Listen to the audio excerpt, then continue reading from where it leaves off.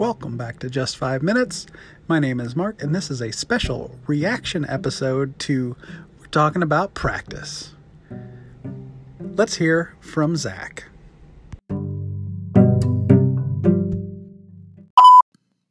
Hi, Mark. This is Zach, longtime listener, first time caller. I'm calling about your We're Talking About Practice episode, and it had me thinking. I think data visualization isn't just something that you practice, but it is a practice. Much like law or medicine or many other disciplines, it's something you have to continually develop and continually grow in order to be effective at.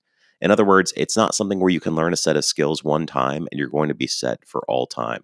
You're going to both have to continue to learn new techniques in terms of presentation, visualization, working with clients, taking requirements, that sort of thing, as well as tool skills. What do you think? Talk to you later. Hey, Zach, thanks for leaving a message. You're dead on. It truly is a practice in the same way that law is.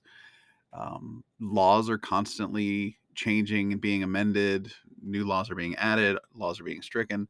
You can say the same thing in the analytics world. Best practices, for example, are always evolving as we learn new things about the way human cognition works.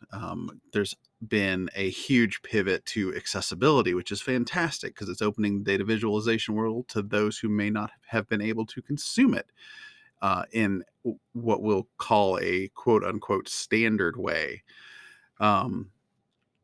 It's a really great point, quite honestly. And I mean, even if I think about the simplest things like analytics today, the word is ubiquitous as far as people's understanding of it. But when I started my career in the late 90s, analytics wasn't a word in the lexicon. It was data warehousing, maybe reporting.